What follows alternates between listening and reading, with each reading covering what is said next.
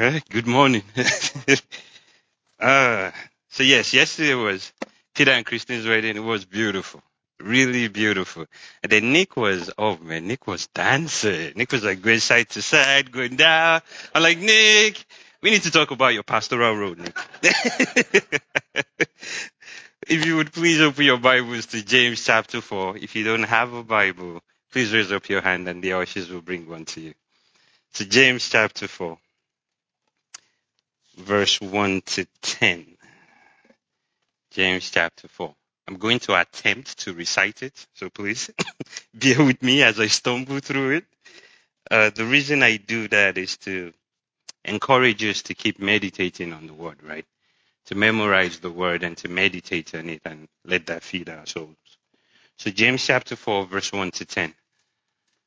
The topic will be on desire, never thirsting again. I'm getting that from the passage where Jesus is speaking to the woman at the well and saying, the water that you give me, if anyone drinks of it, they will be thirsty again. But the water that I give, if you drink of that, you would never thirst again. So that's where that title is coming from. So James chapter 4, verse 1 to 10. What causes quarrels and what causes fights among you? Is it not this, that your passions are at war within you? Right? You desire and you do not have, so you murder. You covet and cannot obtain, so you quarrel and you fight. You do not have because you do not ask.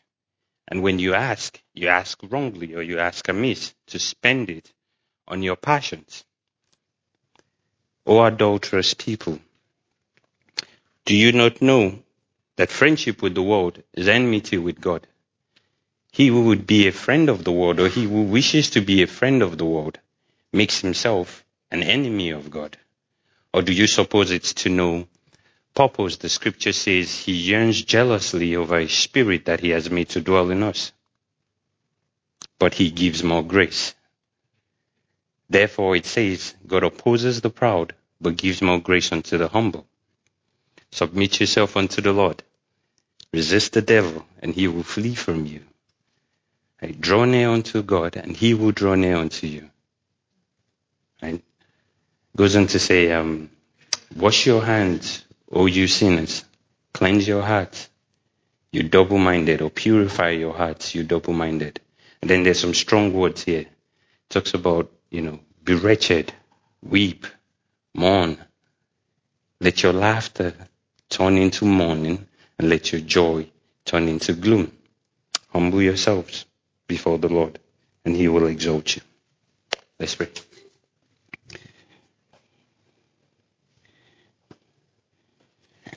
Father, you have created us with desires, with longings, thirst. And truthfully, we will always have this feeling of unrest, this restlessness until we find our rest in you.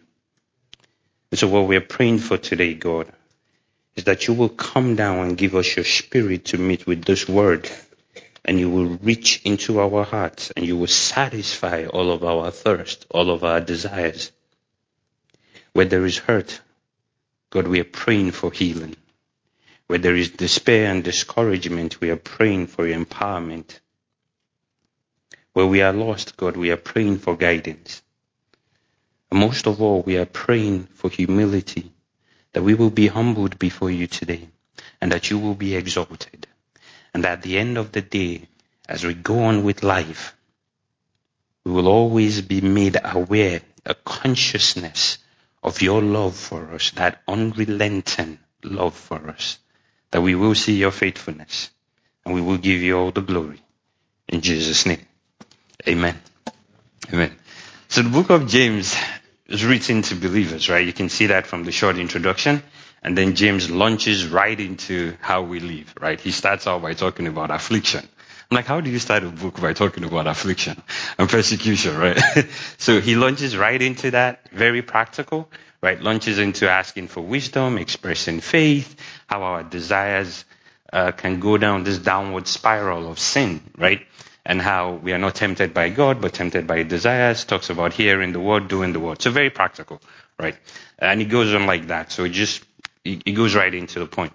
The reason I highlight that is I want you to be reflecting on this passage, right? I know at first it's possible for you to think, oh, this might not really touch me, but I want you to be reflecting on your choices, to be reflecting on how you make decisions, to be reflecting on even certain things you just do without thinking of it, right? And let God walk in you through that.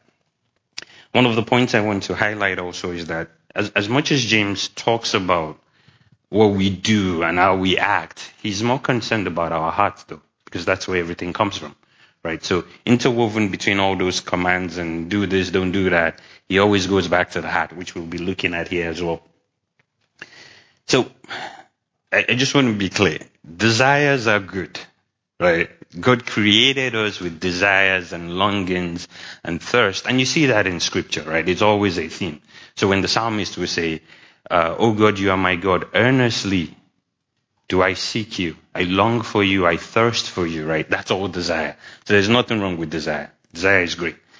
What I want to focus on today is the type of desires that have this ability to draw us away from God, right? And really, it's any desire, good or bad, that goes out of bounds.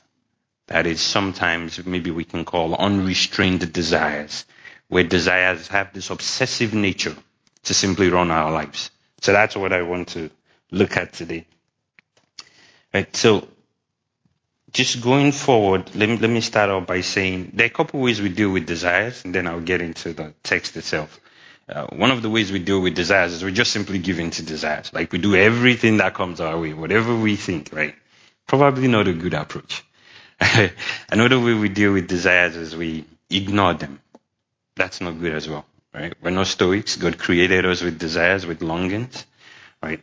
Or we try to frustrate desires, which is also not a great idea, right? What I want you to hold on to is that today we want to be looking at how do we subordinate our desires to the greater good of the kingdom of God. So if we are giving up a certain desire, we are putting it within the appropriate context or appropriate restraint. It's because we see something greater, something more satisfying in the kingdom of God. Right? So that's a theme I want you to hold on to as we walk through scripture today. To be thinking about and to be thinking about your decisions and your choices and how you frame your life and how you think about life.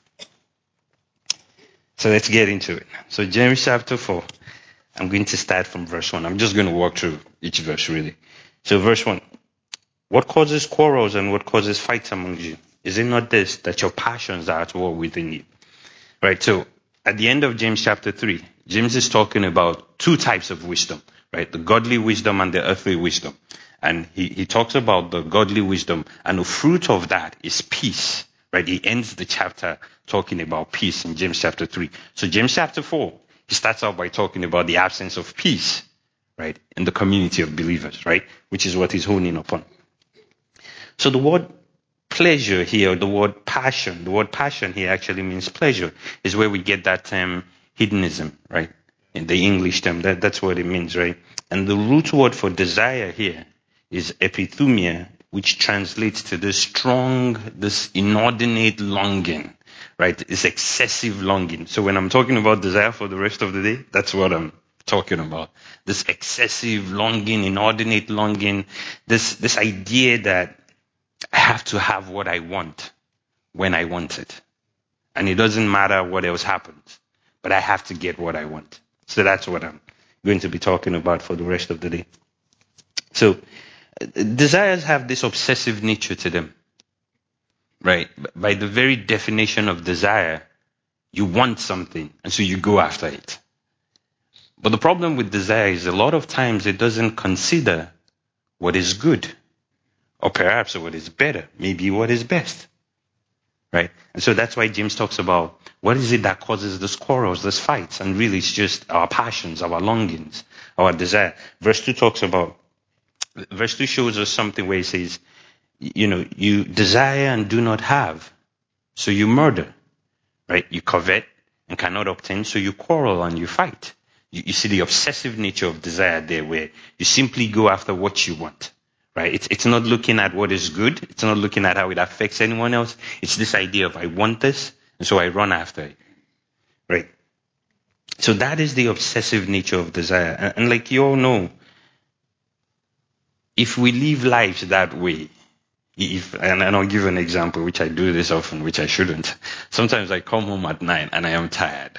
I should really go to bed because I'm going to work early the next morning. I'm like, nah, I want to do something fun. I'm like, so let's go on Netflix and go watch something. And before I know it's 2 a.m., I'm like, oh, 2 a.m. And then I wake up at 6 the next day. I'm like, oh God, please help me to get to work. I would never do this again, but that's not true. Very often the following night I do that again. Not a good idea, but I'm trying. I'm working on it. New year, new me. But that's the obsessive nature of desire, right? It begins to run your life where you don't consider what is good, right? And so when James talks about you do not have, like you desire, you do not have, so you murder. A lot of times we think that is excessive.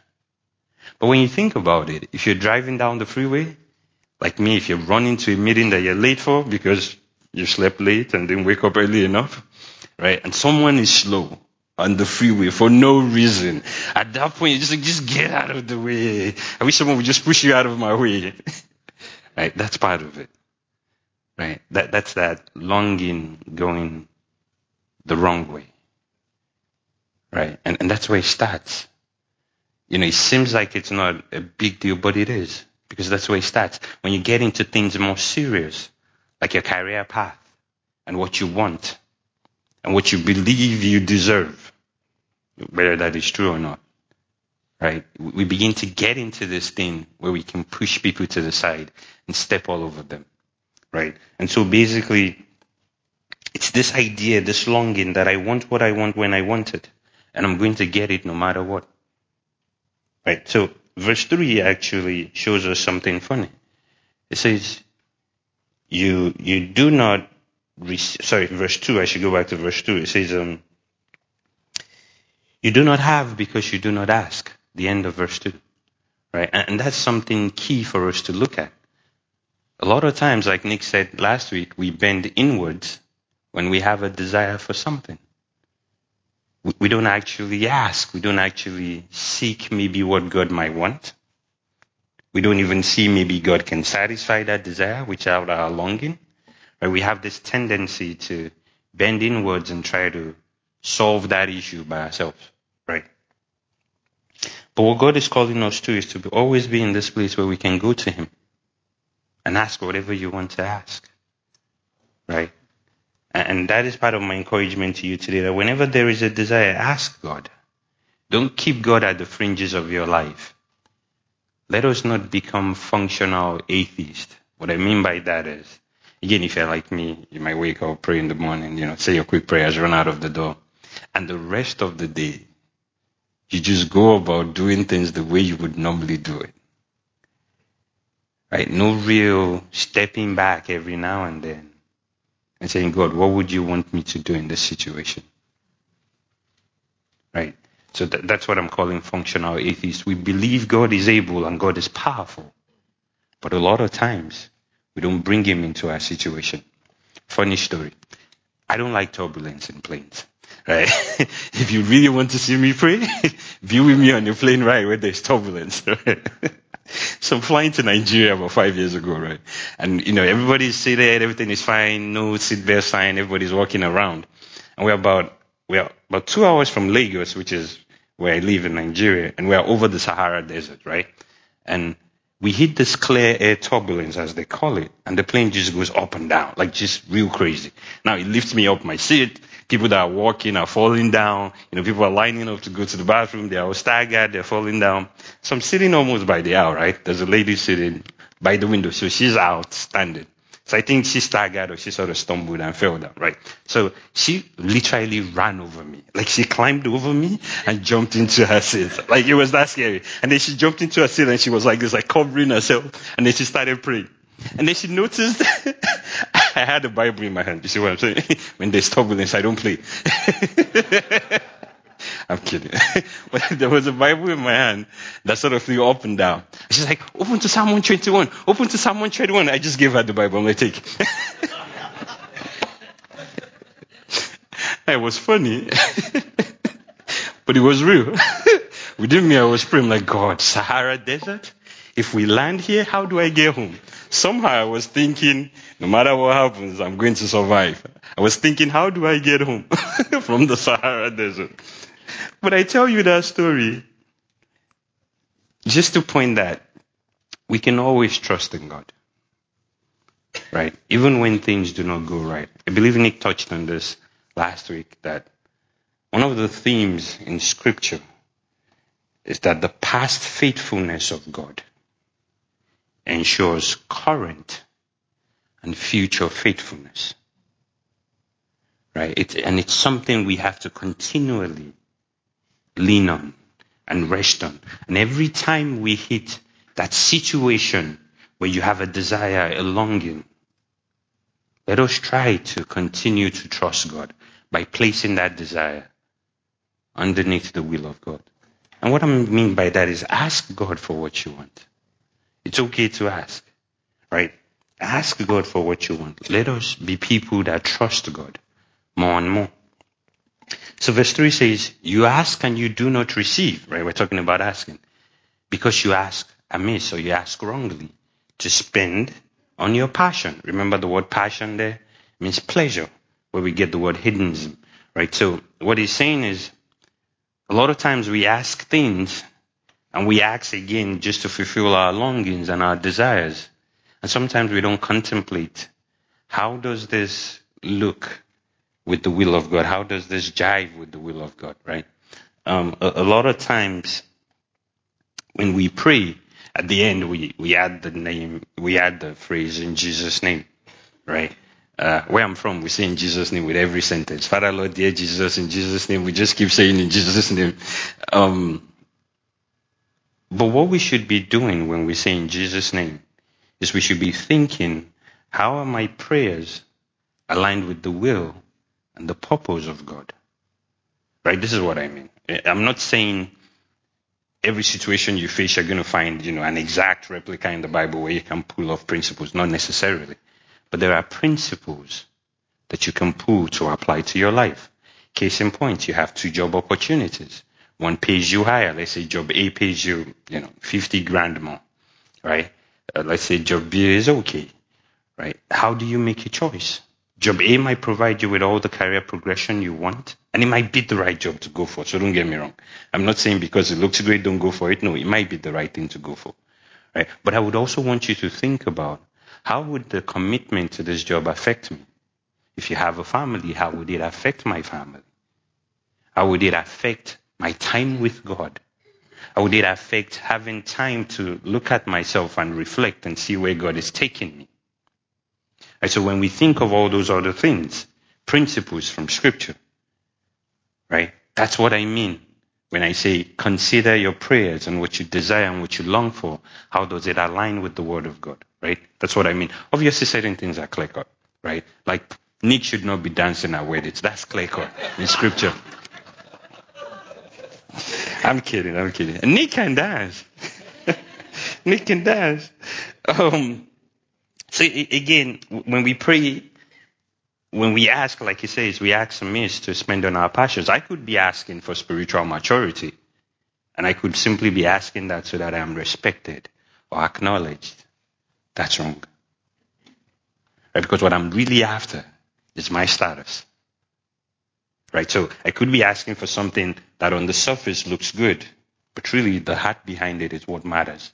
And that's what we should be checking even as we pray. Even as we come before God. Let prayer be a learning space for you, where you are able to take your request to God, but you're also willing to open your hands, right? And let God take whatever He wants to take. Let Him give whatever He wants to give. Let us be people that our hearts are always so open before God, so that like Jesus in Gethsemane, right? He can say, if it be possible, let this cup pass over me. And then he adds, but not my will be done, right? Thy will be done. That's submission to God, right? And why do we submit to God? The reason we do that, right? Why am I saying we should subordinate our desires to God? The reason we do that is that whatever God will give you, would always be far greater. That is always the case at every point in every situation. Even if you do not get what you want, what he will give you will always be far greater. So let me put that in context. And really what he has given you is already far greater. Let me put that in context. In eternity past, God has selected you to be his bride, to be in fellowship with him. Right? Because we believe in Christ, justification by faith. We know what eternity future will look like. So what he has given you is already beyond anything you want or desire. If that is true, let us be willing to trust God with whatever it is we have for the 120, 130 years we live in this life. It's a lot of years. It's a lot of years. But let us develop this eternal perspective to things. Like, it's okay if I don't get that job or the home. It's okay. Doesn't mean it's not painful, right? We face that. We speak to God about that. But it's okay. If God would die on the cross for me, really, what's a home that he wouldn't give you if that's the right thing to give you at that time? And that doesn't mean he still won't give you. Right? So we subordinate our desires to the greater good of the kingdom of God or what God gives, because what he gives is always far better, far greater. Right? Verse 4 is quite humbling. It says, "O adulterous people." Right? And that should be humbling because that addresses all of us. You see, a lot of times the relationship with God is depicted as a marriage, right? And so he uses that phrase adultery to show that we've basically cheated on God, we've rebelled against God, right? And he says, do you not know that friendship with the world there means you are giving into your unrestrained desires. Desires are running amok in your life, right? There are no bounds to the things you desire. Right, that's what friendship with the world in that context would mean. Right, the world there would represent the value systems of this world, the mindset, the perspectives of the culture around us that is set against God. And truthfully, if you look at it, superficiality is like the curse of our age. Right, with social media, if you're like me, sometimes you put something on there, you're looking at how many people like that. How many people said something about that? What are they saying about that? All of that is problematic. Right? Because then you have to think about why are you putting stuff up. Right? So, friendship with the world is enmity with God. Therefore, whoever wishes to be a friend of the world makes himself an enemy of God. It isn't that God is saying, I dislike you, you're my enemy right now. It's that we are saying, God, I have a better way to go. And so I don't want your way. And in a sense, you are my enemy. Right? So it's a humbling passage for us. And when unrestrained desires take control of our lives, we tend to define ourselves by three key things. I'm going to run through it quickly. The first one is we tend to define ourselves by what people say about us. Right? Because we are longing for acknowledgement and for acceptance. And when that becomes overpowering, we live our lives based on what people will say or what people might say. Right? We tend to define our lives, the second thing, by what we have accomplished or what we have amassed.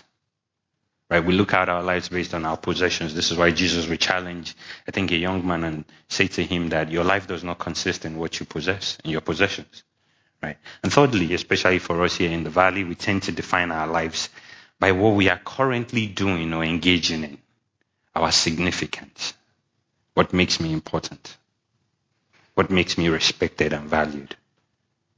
Right? When we define our lives by those three things, which in a sense we all do, which is why this is humbling. Well, in a sense, I do. Let me not speak for everybody. Which is why I think this is humbling. Desires are beginning to run amok in our lives. That's what that means. Right?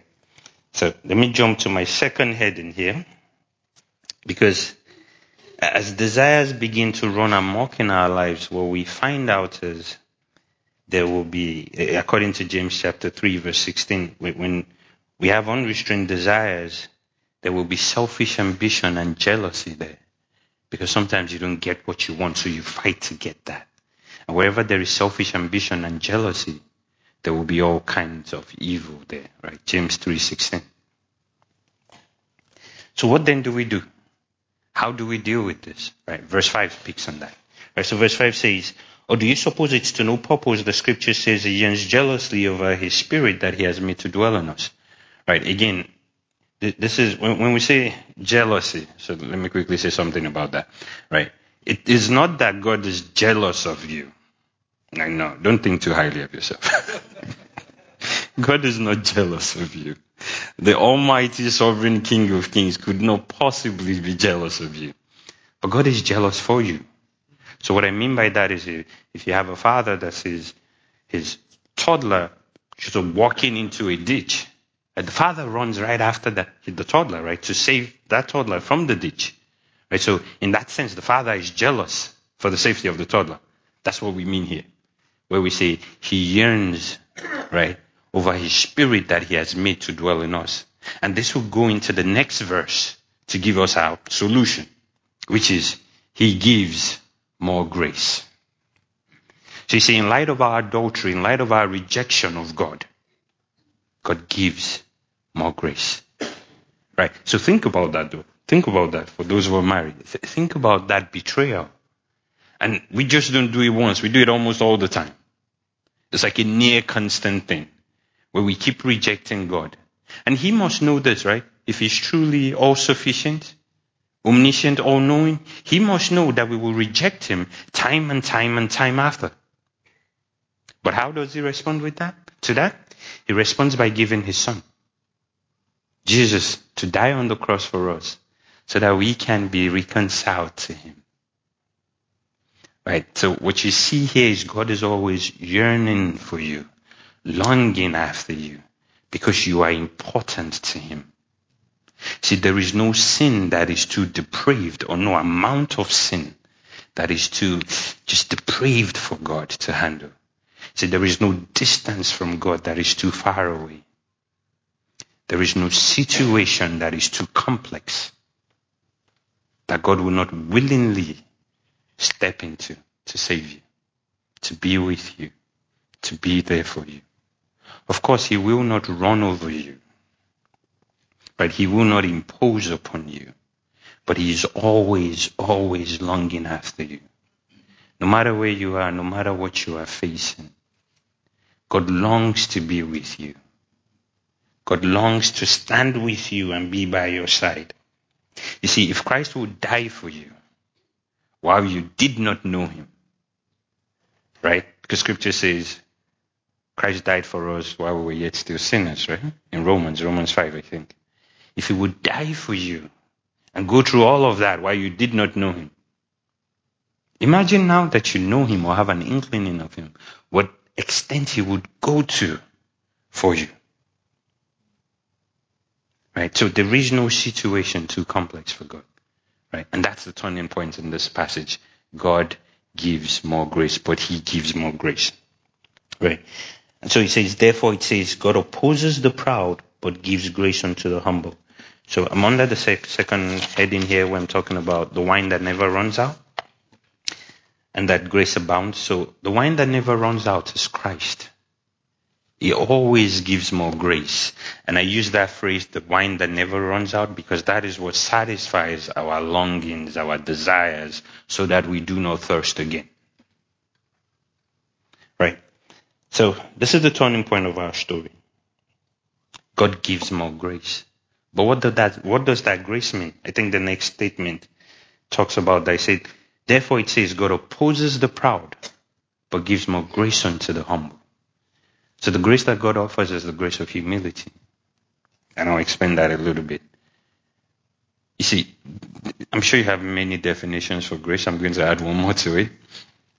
Grace is God coming to help you do what you cannot by yourself do. Right? So the grace of humility is God helping you to see your need for him. Now, why is that important? If you don't see your need for God, if you don't see your need for help, you will simply continue to choose according to your desires. Right? You see, it is those who are sick, those who see that they cannot by themselves figure out this journey called life, that go to God. And the reason that's important, the reason humility is important, is that it's what makes you open to God. It's what makes you say, God, how about we try your way?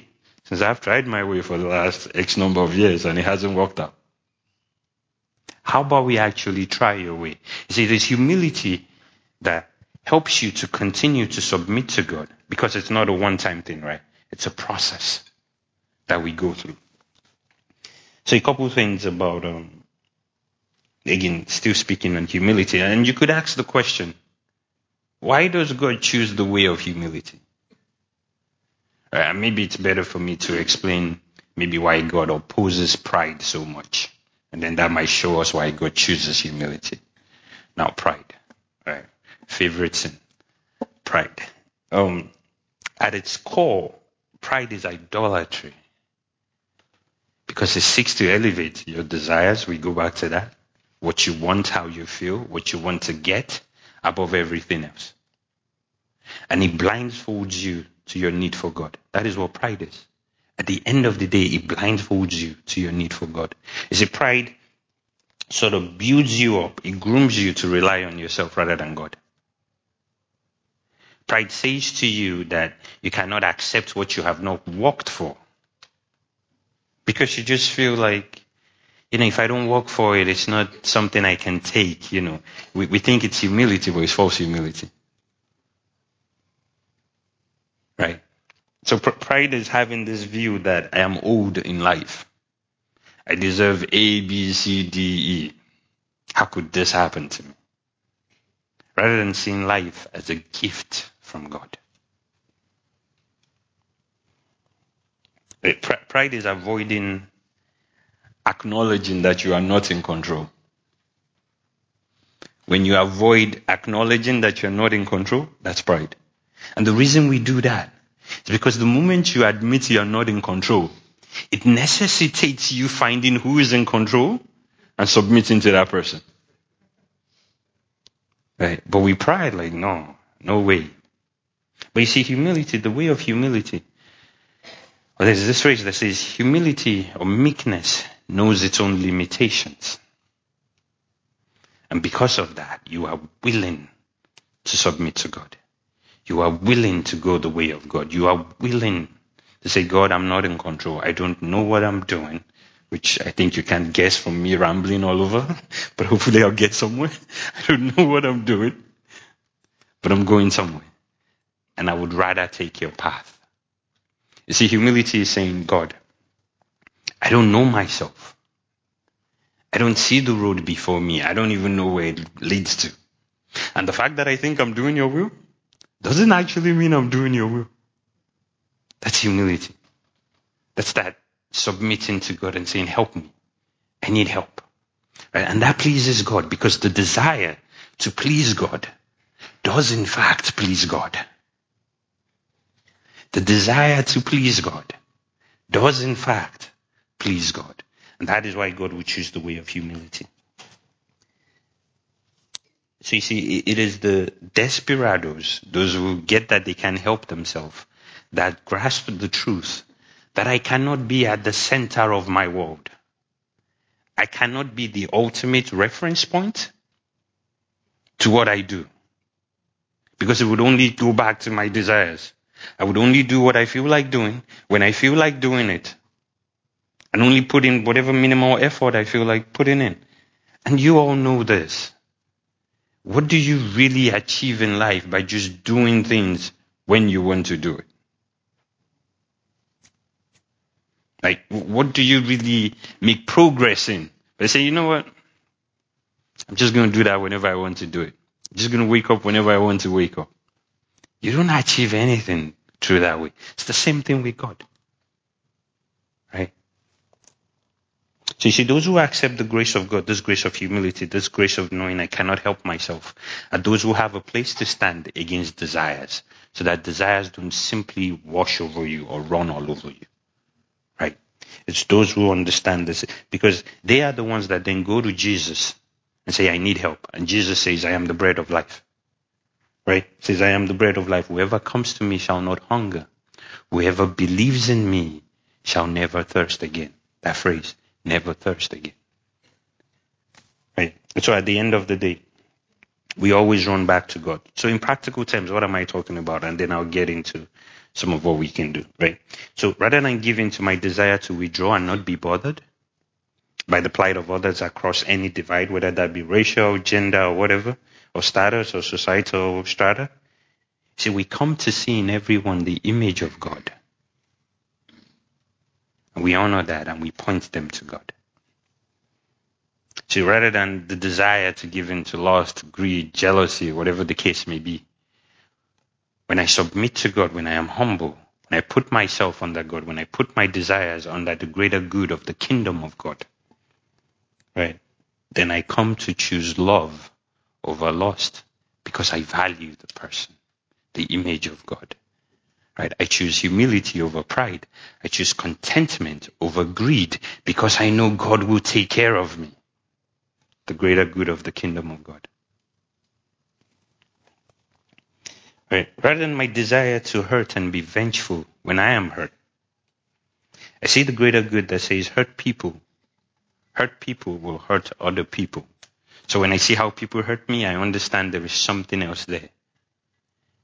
And again, I am trying to point them to God. Right? And even as I'm doing that, hopefully I begin to see the embers of moral superiority in my own life. And I can repent of that. So you see, humility has this effect on you where it just continuously uncovers things within you. And you are continuously putting yourself in this place where God can reach you. Where you can receive from God, let me put it that way. Where you are open to what He's saying. So rather than my desire to be known and heralded and acknowledged, I come to see my identity as a beloved child of God. See, so my identity is not in what people say about me, what I've accomplished or what I've amassed, and it's not in what I am doing or what is my significance. My identity is simply in I'm a beloved child of God. Right? It lets you be settled and have that peace James talks about at the end of chapter 3. You can offload your desires to God. Your desires for your kids, good desires that they should grow up and be great kids. Your desire for marriage, to have kids, to do well in life, whatever the desires might be, you can simply offload that to God because you know God is your shepherd and His abundant provision never runs out. The wine that never runs out. So the wine that never runs out is always Jesus. The grace God offers is that grace of humility, that grace of being submitted to Him so that we can see the way of God. So how then do I become someone that never thirsts again? And this is where we get into the more practical stuff, right? How do I become the person that is satisfied by the living waters? I remember that verse I quoted in John, I think it's 6:35, where Jesus says, I am the bread of life. Right? Whoever comes to me shall not hunger. Whoever believes in me shall never thirst again. Right? I am the bread of life. And so we're going to take our cues from the rest of James chapter 4, verse 7 to 10, right? So, verse 7, submit yourselves therefore to the Lord, resist the devil, and he will flee from you. Submit yourself therefore unto the Lord. Resist the devil, and he will flee from you. So point number 1. How do I become the person that is not ran here and there by my desires, right? Where my thirst is always satisfied by God. I submit to God. It's what we've been talking about, right? But how do we submit to God? This is the discipline of abandoning yourself to God, right? I choose the word discipline because I want you to see that it is a continuous thing. It's a lifelong process that we continue to do, right? So how do we do that? How can you submit to someone you don't know? Right, so we go back again to studying the Word. How do you submit the Word to God? You get into the Word. You meditate on the Word. Right, you develop that discipline of meditation. So I'm going to do something right now. Peter, you see, he raises up his head. Right, and when I said Peter, a lot of you actually looked that way. Right, so I want to draw out something from there. I said Peter, he raises up his head. Why? Because there has been a repetition of that name associated with him over time.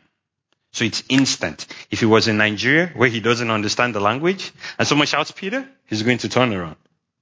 Even where he's not expecting anybody to be there, right? So the key thing there is the repetition, the consistency. When I also said Peter, a lot of you looked there because he usually sits somewhere around there. Again, repetition, right? Consistency. What I'm driving at is this. The way we get truth into ourselves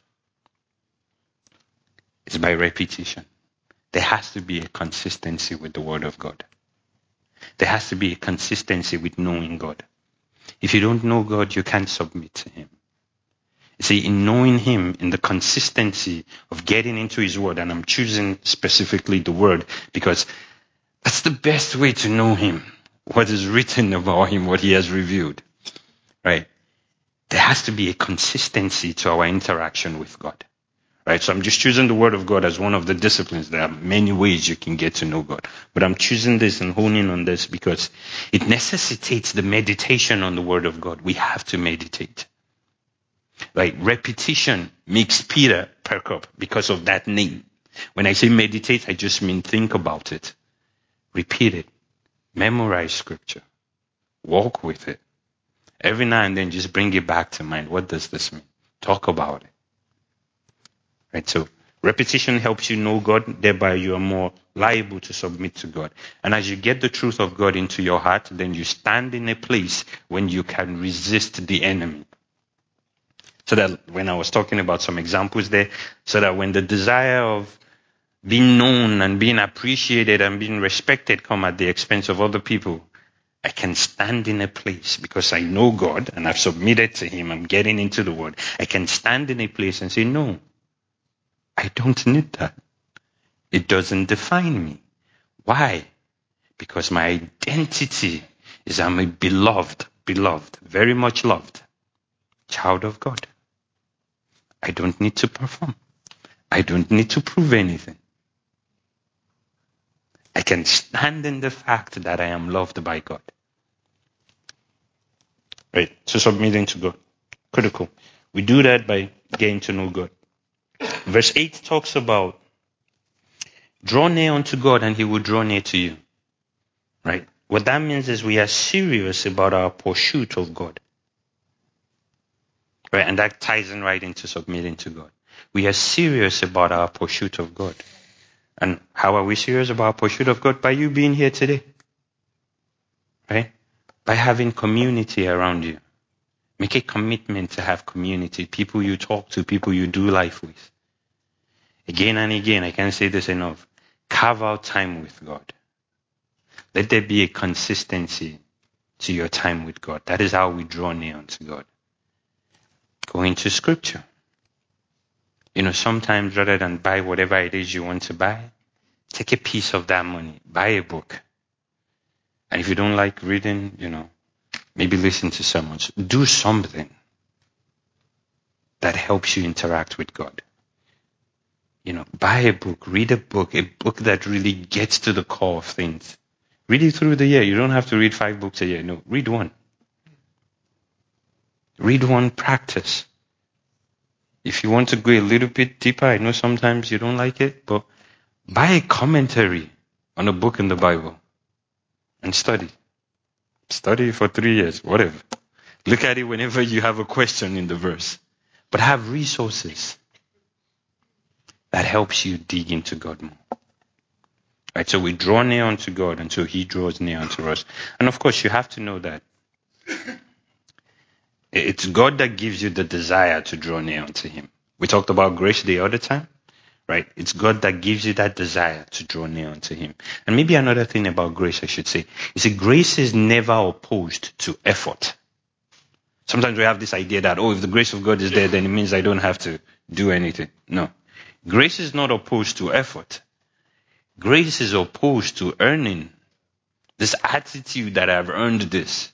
Grace is not opposed to effort, or else James will not say submit to God. He's putting the onus on you. Submit to God. Draw near unto God. Resist the devil. Right? The onus is on you. Right? So effort, we do exert effort, but we don't exert effort in our own strength. We depend on God.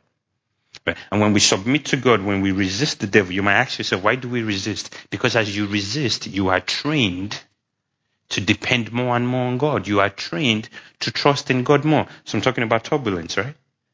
The more I go through that, the more I calm myself down. I say, Tolu, don't freak out and jump out of the plane. The more I can be at rest, and maybe when I'm faced with this idea of maybe lying on my taxes to get more money back, I can say no. Because I'm being trained somewhere else to trust in the will of God, to trust in the provision of God. And so I can settle more in that. That's why the onus is put on you. Resist the enemy. What that means is engage in the process. Fight. But again, we fight as one dependent on the strength of God, not on ourselves. Right? So the next verse is a little bit, like I said, it's very strong. James talks about be wretched. Well, actually, before I go there, it says, cleanse your hands, you sinners, purify your hearts, you double-minded. Right? We're talking about how do I not thirst again? Repentance is critical because we are broken. Right? So we talked about we submit to God. Underneath that, we resist the enemy because we get the truth of God into ourselves. We have a place to stand. Right? We draw near unto God. We are serious about our pursuit of God. The next thing is we repent. Repentance is all of life. We are broken people. We have issues.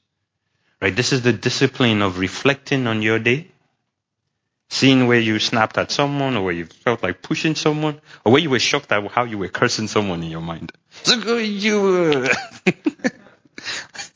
Right? But we repent. We go back to God because we know He loves us. There is no situation that is going to shock Him. He knows already. He knew before you were born. Right? So we go back. It's a discipline. We always go back, right? Repentance is all of life. And when He says, cleanse your hands, you sinners, purify your hearts, you double-minded, there's a two-pronged approach to that. There is the external approach. There's also the internal, right? That's why He talks about purify your hearts, right? He's talking about both your deed, your action, and the disposition of your heart. So, cleanse your hands, you sinners, right? So that can seem like behavior modification, but no, what powers that is purify your hearts, you double-minded. Double-minded there, he's referring back to this idea of friendship with the world, right? And still trying to be friends with God, which is not possible, right? You have divided loyalties, right? And what that is going back to, again, within this context, is unrestrained desires running your life. Double-minded means, on one hand, I'm trying to look to God, but I'm also trying to have my plans and do things my way and get what I want when I want it, rather than trusting in the wine that never runs out. Right? And then verse 9. It says, be wretched, mourn and weep. Let your laughter be turned to mourning and your joy to gloom. Still talking about repentance, but it's kind of heavy. Right? Be wretched, mourn and weep. Let your laughter turn into mourning and your joy into gloom.